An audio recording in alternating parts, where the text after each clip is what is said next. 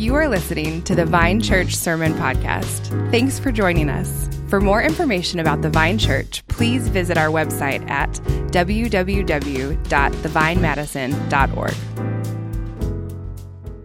All right. We are in 1 John chapter 2. 1 John chapter 2. If you have a Bible, paper or digital, open that up to 1 John chapter 2. There's a slide on the screen about questions. There's also a link you can follow on the important channel of Slack. If you have a question that I might take time for at the end if we have time, or answer later in the week. So don't be afraid to use that link at the important channel on Slack, or scan that right now with your phone, the QR code. We're starting in chapter 2, verse 15. Now, in the book of 1 John, there's this word that's repeated all the time, and it's a word that we have a lot in our culture as well, repeated all the time, and it's the word love. The word love. John talks about love a lot all throughout 1 John, and it almost always is used in a positive sense. It's an exhortation to love God, to love others. It's always in a positive sense. It's a huge theme. So he's saying to them then and to us now, this is how you are to love in a positive sense. But today, it's the only time in the book of 1 John where he uses love in the negative. Like, do not love in this way. It's the first and only time in 1 John. And so today we're going to look at what we're called not to love. What we're called not to love. So let's take a look now in verse 15 at this negative exhortation. It says this: do not love the world or the things in the world. If anyone loves the world, the love of the Father is not in him. For all that is in the world, the desires of the flesh, the desires of the eyes, and the pride of life, is not from the Father, but is from the world. And the world is passing away along with its desires, but whoever does the will of God abides forever. So do love, like last week we talked about. Love is a big deal. Love in the church, love in our relationships, love with the Lord. God is love. We're made in His image to reflect Him in the way that we love. Today, it's do not love. What was the word? What was the repeated word? Do not love the world. But maybe you might be thinking, John 3:16 says, for God so loved the world. God loves the world. Are we not supposed to love the world like Him? Well, it's really important that we define what we mean. And how does John use the word world in the context of the book of 1 John? Okay? And the word world, if you look at it, in these 3 verses, is the most repeated word in these 3 verses. It's very important to pay attention to repeated words when we interpret our Bibles. And this repetition is for the sake of emphasis. Repetition for the sake of emphasis. It shows you what John is focusing on. So we have to define what he means by the word world. It's kind of one of the keys to unlocking this passage. And I'll just tell you, what John means is the realm of rebellion against God. The world, in this context of 1 John, is defined as the realm of rebellion against God. And we see this later in chapter 4. You can flip over to that if you want, starting in verse 2. It'll also be on the screen. 1 John 4, 2 through 5 says this: by this you know the Spirit of God. Every spirit that confesses that Jesus Christ has come in the flesh is from God. And every spirit that does not confess Jesus is not from God. This is the spirit of the Antichrist, which you heard was coming and now is in the world already. There it is. Little children, you are from God and have overcome them. For he who is in you is greater than he who is in the world. They are from the world, therefore they speak from the world, and the world listens to them. So this just helps us understand what John means by world. It's the realm of rebellion against God. Anything that you can think of that's Christ, the opposite is the Antichrist. The spirit of the Antichrist is in the world. So now flip back to verse 15 of chapter 2. So hone in on verse 15 for a second. You'll see an intentional contrast. If you look at verse 15 with me, look at it right now. What's the contrast? The contrast is between the world, right, and the Father. Love of the Father. So he's saying they're mutually exclusive. You can't love the world and love the Father. See it there in 15? The Father's love is not in those who are in love with the world. Do not love the world or the things in the world. If anyone loves the world, the love of the Father is not in him. So mutually exclusive. The world, love the Father. Love the world, love the Father. So he's setting this up. Like, you got to kind of choose. It's not like 10%, 90%, 20, 80. No, it's 0, 100. So it's a pretty basic statement, right? Now, you might be wondering, so what does this look like, though, in real life? What does this look like in real life? Like, what should we be looking out for to help ourselves diagnose if God's love is in me, if the love of the Father is in me? Do I love him? Or am I in love with this world? And in love with rebellion against God in some ways? It's a great question, because that's exactly what John does next. He's anticipating that from his original audience and from us. And he gives us some things to look out for, to watch out for. Like, where should we be quick to repent? Where should we be on guard? What are the leanings of my heart that I should wrestle against, fight against? It's a great question. And so he tells us, look at verse 16. For all that is in the world, the desires of the flesh, the desires of the eyes, and pride of life is not from the Father, but is from the world. Okay? So we got three things, 1, 2, 3, that John says is kind of like danger zone for Christians. He's saying, don't love these things. Love the Father instead. It's so much better. But I think it'd be important for us to kind of break these three down and try to unpack them a little bit. These are the things that rob us of the love of the Father.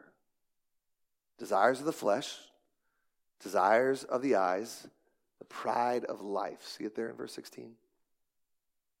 So let's start with desires of the flesh. These are temptations that come from within our bodies. We're going to see temptations that are outside our bodies in a second, but these are temptations from within our bodies. The New Living Translation translates desire of the flesh as a craving for physical pleasure. Okay? And for me, like in our culture, it seems like three things kind of summarize this. This is an exhaustive list, but I would say it's maybe 90% of how our culture expresses this. It's food, sex, and comfort. Food, sex, comfort. Food, sex, ease. Let's think about these for a second. Food, sex, comfort, or ease, leisure. Now, are these things bad in and of themselves? No, the Bible says they're not bad. Like, God created us to eat. God created us to have sex within God's ordained proper boundaries. And comfort, if we define it as rest, that's a really good thing, necessary. Like if you don't eat or sleep, like you'll literally die. go insane. So if these things are good gifts from God, as defined through the whole of the scriptures, what is John getting at here? I think the key is the verse 15. Look back at verse 15. And the word that's most important is love. Like, do not love the world. Like Jesus said, you can't love God and money. They're mutually exclusive. And similarly here, if you love the world, do you love these things at the exclusion of God? Like, a diagnostic would be, what occupies the majority of my thinking? Is it chasing food, sex, or ease, or comfort? Like, what do you most reflect on? What do you most meditate on? Like, these kind of questions help us discern our loves. Just thinking about food. This is why fasting can be such a good thing for us. Like, on the one hand, I know I have to have food or I will die. Like, God designed me that way. So food in my body is a good thing. But food will not be my master, right? It will not be my first love. And when we fast and just stop eating for a period of time, I'm reminded that God is my first love. I will not be mastered by these things that I eat. Like, food is good, but I can't love it too much or it will consume me. Literally, it can kill you. Obesity can kill you. Gluttony can kill you. It's a problem in our culture. It really is.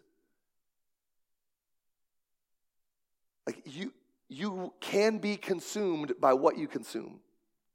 There's an irony there, right? And it's the same with comfort or ease, right? On the one hand, if I don't have periods of time where I rest, like, you literally will lose your mind. Like, lack of sleep leads to hallucinations and just going crazy if you do it long enough. Like, your body will just start to shut down. Like, you know how, like,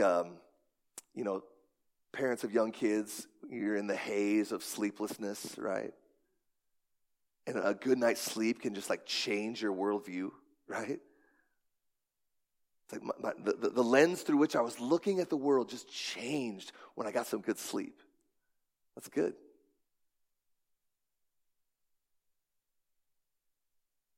But do I love comfort and ease? The biblical word in the Proverbs is being a sluggard,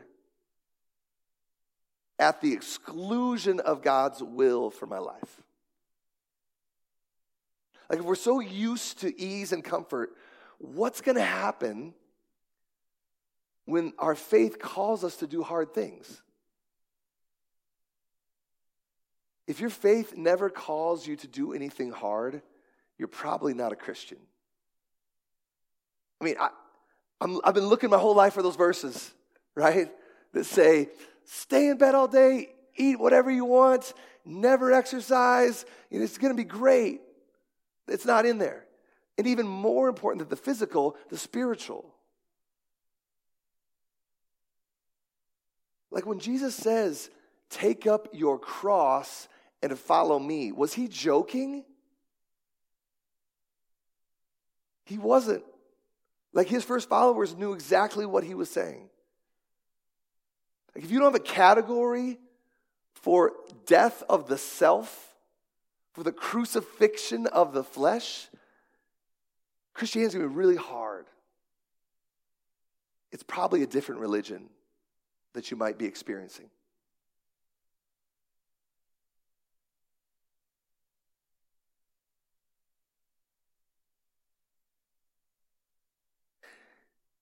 For many of us, it's not going to be actual physical execution for our faith. It does happen in our world today. It doesn't happen, thankfully, very often here.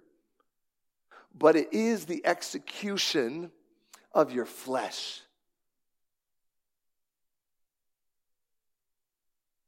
Like if you don't have a category for that horrible feeling when you know you've sinned against someone and you know you need to ask for forgiveness, but everything within you is like, no, don't do it. Just stay angry. And crucify that and go repent. Like you probably aren't a Christian if you don't have a category for that. Or if like when the Bible says, go and make disciples of all nations. And you're like, there's just no way I'm getting on a plane. There's no way. It's too scary. Well, maybe that's okay in some sense. But what about how you pray? What about how you give? Not everybody's called to get on a plane and move to wherever. But how about your generosity? How about your prayer life? How about like being involved in a community that's going to send and being vitally connected and not just on the sidelines? Like being willing to be uncomfortable with prayer and with finances and with conversations. See, if we're in love with comfort and ease, desires of the flesh, like the call of Jesus, and when we read our Bibles, you're just going to have to take a scissors to your Bible. Like a lot of this stuff just won't even compute.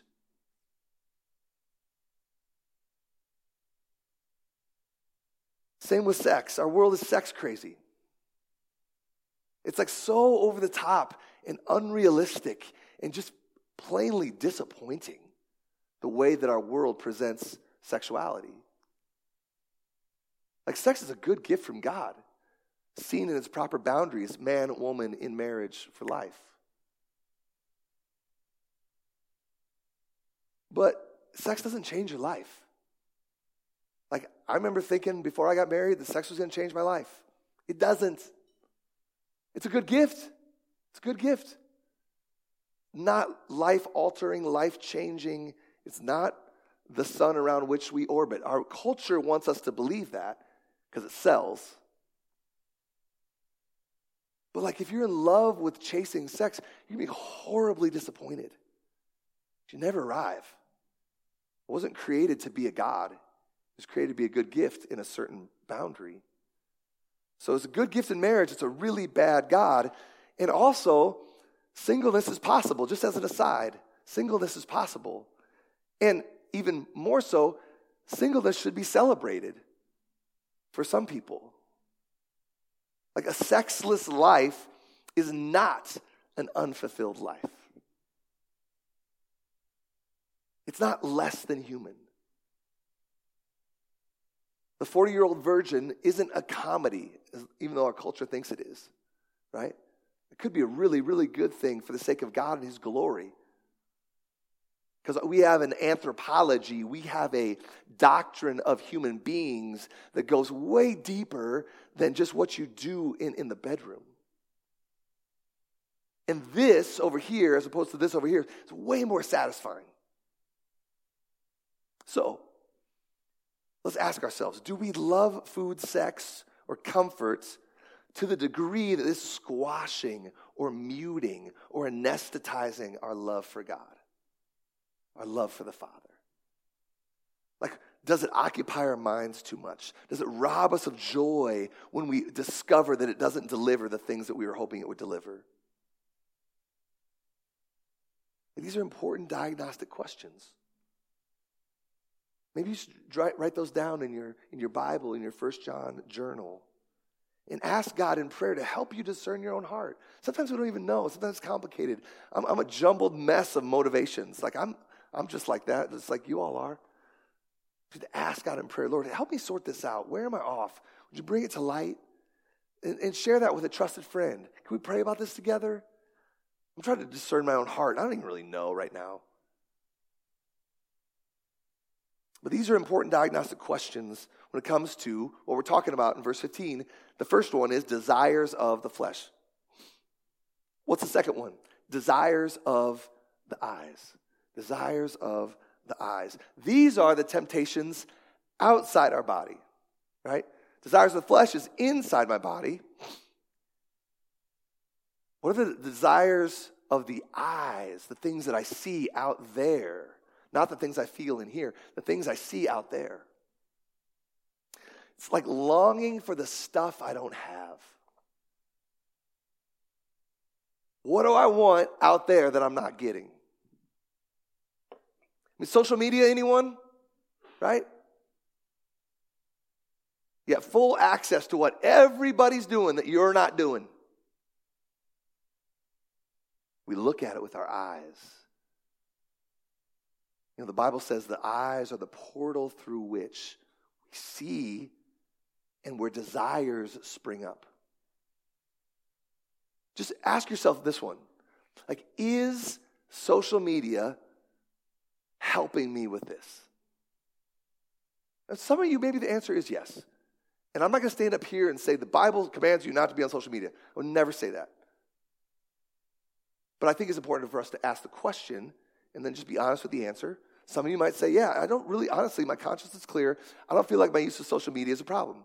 I don't feel this stirring up of desire and envy and jealousy or just aimlessly endless scroll, nothingness, wasted 30 minutes that you'll never have back.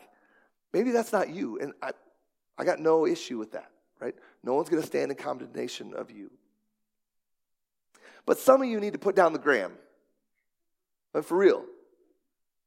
Some of you just need to be done with it. It's robbing you of joy. Constant comparison.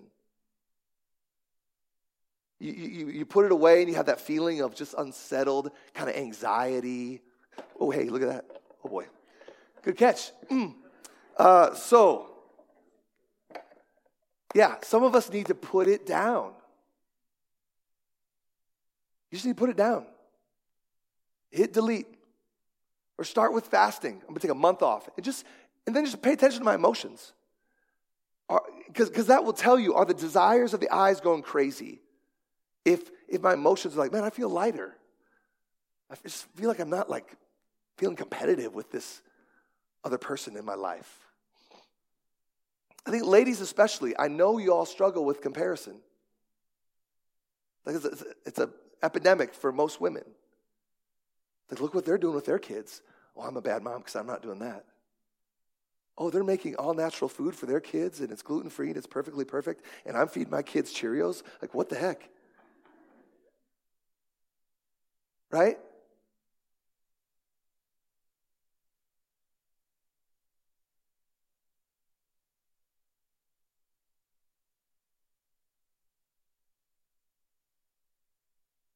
Like the Bible calls us to battle for contentment.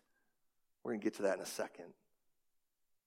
Because I have a loving Heavenly Father who promises to provide everything I need because of the cross and the empty tomb. So my eyes don't have to be constantly wandering. They can be looking up at Him. God, you are Jehovah Jireh, my provider.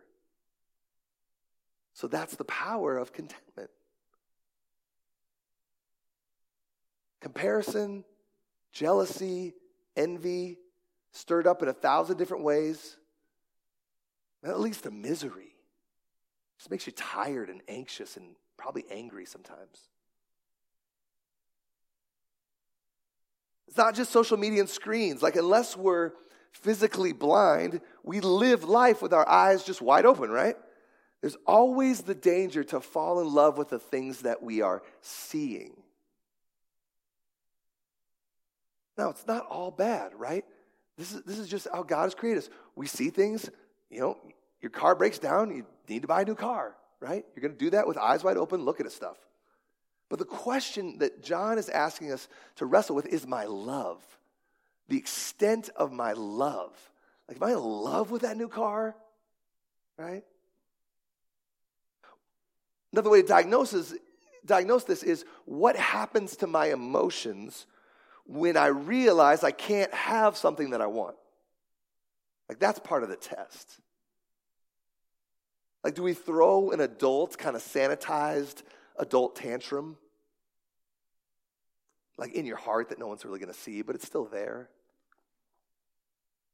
Or can we preach to ourselves this verse on the screen that is so good to help us in our battle against the desires of the eyes. Look at, this is one to jot down for memorization.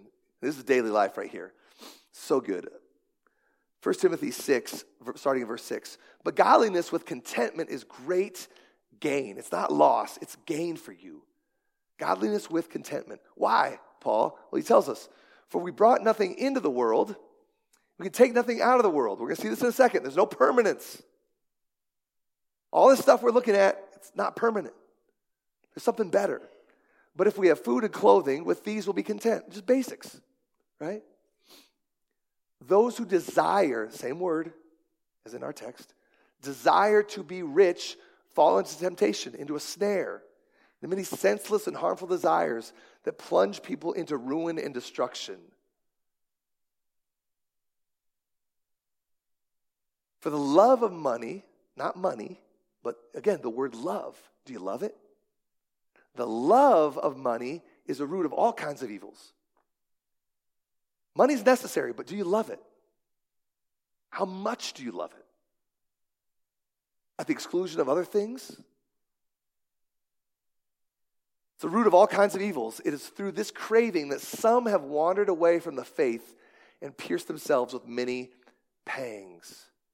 Like, I don't know what it is for you or where like the continuum is or where you cross the line and where you don't, but the Bible just says that if you keep going a certain direction, it can rob you of any sense of relationship with God. So, man, this verse helps us so much to go to war against this stuff and to have that be circulating in my mind when my eyes are open. Like I see that car, I see that house, I see that whatever, clothing, there's a time to buy stuff, of course.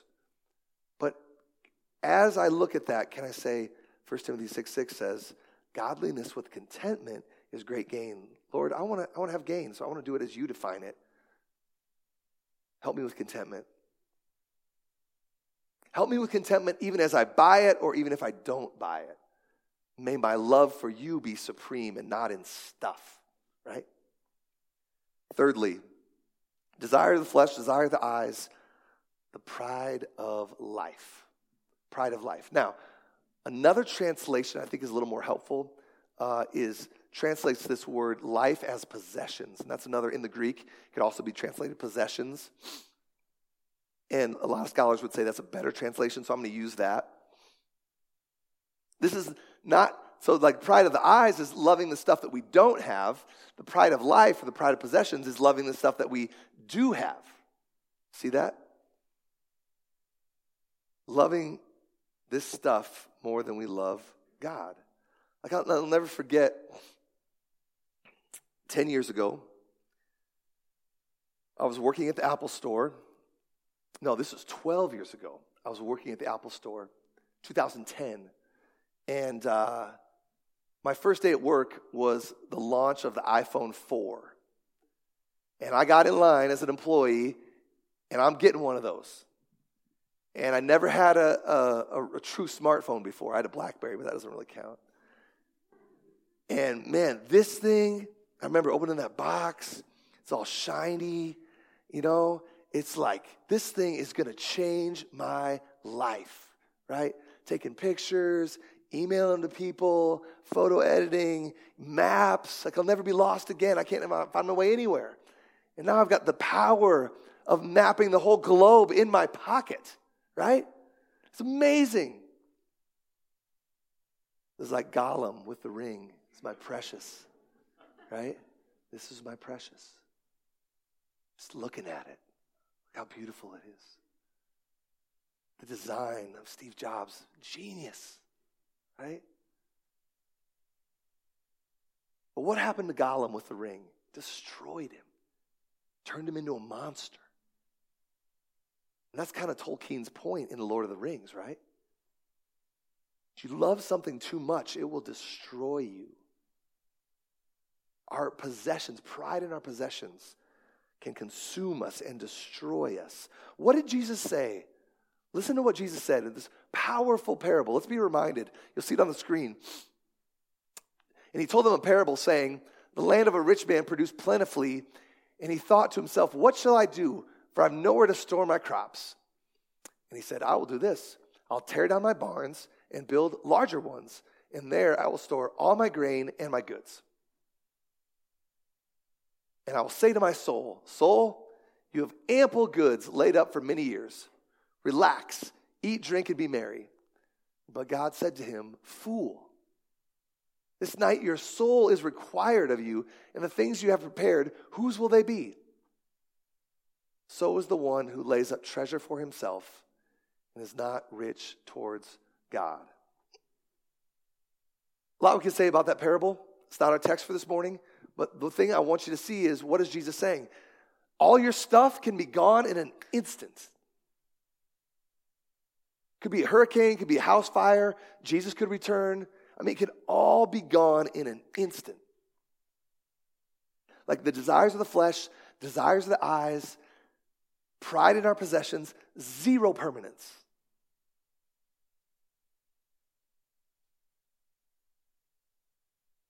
Like one pastor that I love, he reminds us in a book that I read 25 years ago, there's no U-Hauls behind hearses. You get it? There's no U-Hauls behind hearses. True lasting satisfaction, not the temporal stuff like Jesus and John are talking about, but true lasting satisfaction. And God wants us to have lasting satisfaction. It's not when we chase the love of the world, the love of fleshly things, the eye things, possessions more than God. That just sets us up for misery and disappointment. It's like, man, I've got a vicious sweet tooth. Like, I can pound some desserts, right? No problem. Eat one cookie, I'm eating 6. Like, it's just like blood in the water, like a shark. You know what I'm saying? Like, I'm going for it. And, Kim and I go on a date night, order a nice dessert. And it tastes so good going down, right? But then in a couple minutes, it's gone. It's gone. It's over. Like, what do I do now? Let's order 4 more, right? But there's a problem. If you keep doing that, eventually you will get sick and you will barf, right? You weren't created to just keep trying to indulge in that which is not lasting, right? Like, too much of a good thing quickly can become a bad thing. Another way to say it is to make a good thing into a God thing is always a bad thing. Trying to make a good thing into a God thing is always a bad thing. Dessert is good. If I'm trying to make it my God, I will probably just get really sick, right? And all things like that dessert that I love to eat, it's passing away. Even such good things like my marriage, my parenting, my job, my house, my relationships, my money, my hobbies. All these things are good, but they are not lasting. They're not permanent. They have no permanence. They're passing away. We give thanks for these things. Lord, thank you for your good gifts. I want to worship you and not your gifts. I want to worship the giver and not your gifts. But thanks for these things. We don't worship these things. We don't make these things the object of our ultimate affection. Any of it can be taken away at any moment. That's why it's a bad God. But to use the language of the text, what can't be taken away? God and His Word. God and His Word. The grass withers, the flowers fade, but the word of the Lord stands forever. The word of the Lord has permanence.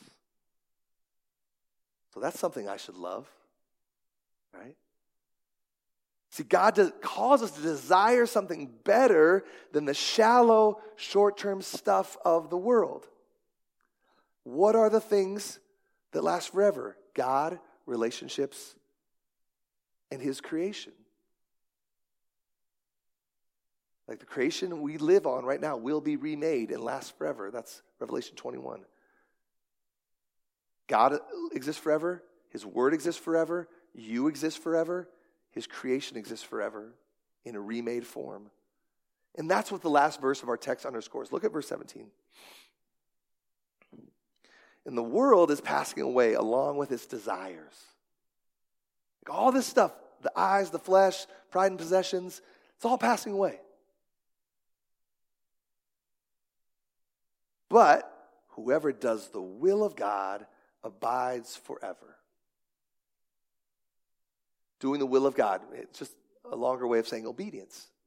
Hearing, believing, trusting by faith, and then acting in light of it. He's saying doing what God says brings a blessing. The blessing of abiding with God forever. I'm going to abide, and I'm going to abide connected to, in relationship with God forever. Having him forever. Living with him forever. Like God is the ultimate reward. Not his gifts, right? All the stuff we see, all the stuff we want, if we put it in the right place, those are God's good gifts to us. James 1, from the Father of lights, all good gifts come from the Father of lights to his children. And to the degree that we don't worship them, we see them as good gifts, but we don't worship the gifts. We worship the giver. And we abide with him forever. So here's the deal. If you've trusted Jesus as your Savior, if you've acknowledged your sin, where verse 16 kind of stuff is flying around in my heart all the time, but I don't want it to, and I want to repent of those things and turn towards Jesus and trust him that he's going to take care of all of my sin at the cross, because he perfectly fulfilled the law in the way that I couldn't. Like I'm breaking the law all the time with my eyes and my desires and pride and all my stuff. And I bring that to him. I say, Lord, I need your help. Have mercy on me, a sinner. He says, I would love to show you mercy. Look to my cross. Look to my empty tomb. And when you know that's yours, your sin has been forgiven, where your desires have gone crazy, and you bring that to him, and your sin has been forgiven. Pure grace, pure mercy, nothing you've earned, nothing you've achieved. Then you're indwelled with the Holy Spirit. He sends his Holy Spirit and dwells you with his Spirit. And then over time, your desires start to change. You get like a transplant of your taste buds, where sin used to taste good, and now sin starts to taste gross. And God's word was like, what? That doesn't make any sense. That doesn't taste good. And it starts to taste really good. Sometimes it doesn't happen in an instant. It happens over time. A lifestyle of repentance and forgiveness. It's never going to be perfect. We are sinners and saints at the same time. We'll always have things we need to repent of, and God's going to help us in. But as we put off desires that are tempting, that we're tempted to worship, and put on God and his will, like it says in verse 17, that's where we find true joy and satisfaction. God's not into you having less than the best. And that's why he says, worship me. God says, I'm the best. Don't worship this stuff. Worship me. It's like, I'm the giver. Give me the glory. That's where you'll find true satisfaction. Let me close with this quote. It's a quote of some quotes, actually. A missionary and martyr, Jim Elliot, put it, he's no fool who gives what he cannot keep to gain what he cannot lose. Or as Jesus put it, why lay up for ourselves, quote, treasures on earth that moth and rust destroy, when we can lay up for ourselves treasures in heaven that are as permanent as God and his kingdom? As Luther asks, what sort of God is it that is not even capable of defending himself against moths and rusts? Great question. Would we rather desire that which is passing away or that which abides forever? Let's pray. Father, you have given us your word as a gift, and we pray that we would live in light of it, be quick to repent where we fail, and quick to rejoice in the gospel of grace that assures us that you love us even when we fail, and that you call us to be your children, that our identity is secure in you. when we turn and live a life of repentance and forgiveness, and then you indwell us with your Spirit. We thank you for that. Thank you for the evidence of your grace, of your Spirit, the fruit of the Spirit alive in us, that most of us here are not what we once were. And some here, Lord, need to embrace this for the first time. Would you do that work of regeneration, Lord? We ask for that. And if there's questions that have been stirred up this morning, I pray you would help us work through those in a way that's helpful with you and with others. And we pray this in Jesus' name. Amen. Let's see if we can have a question or two.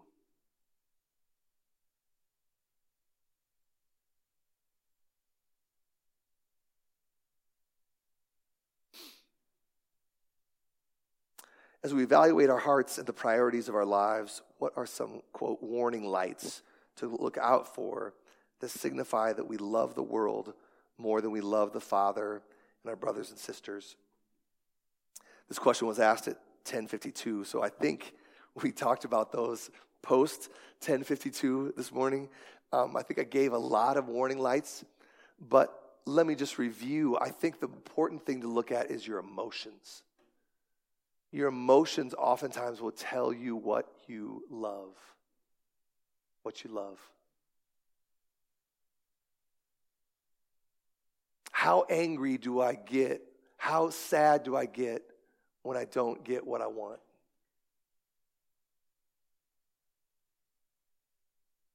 What do I want that I'm not getting?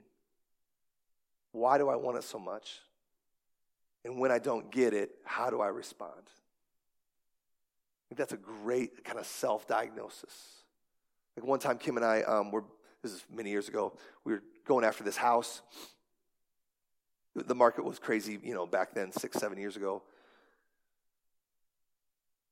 And it was really competitive, and we put a really good bid on it, and we didn't get it. And I just remember, and I was disappointed. But did it wreck me? Because if it wrecks me, what that probably indicates is I don't trust that I have God as a good provider. I mean, that's ultimately what a lot of this is about. Is do I trust that God provides? Or do I have to scan the world with my own eyes and my own power and try to gobble up all the things that I can? Because I'm the only one out here. No one else is looking out for me. God's not looking out for me, so I'm going to do it on my own. Right? It's okay to be disappointed, but how disappointed are you? Is it incapacitating? Right? That shows us where our idols are typically. So I think that's one thing I would say. Hopefully you find that helpful.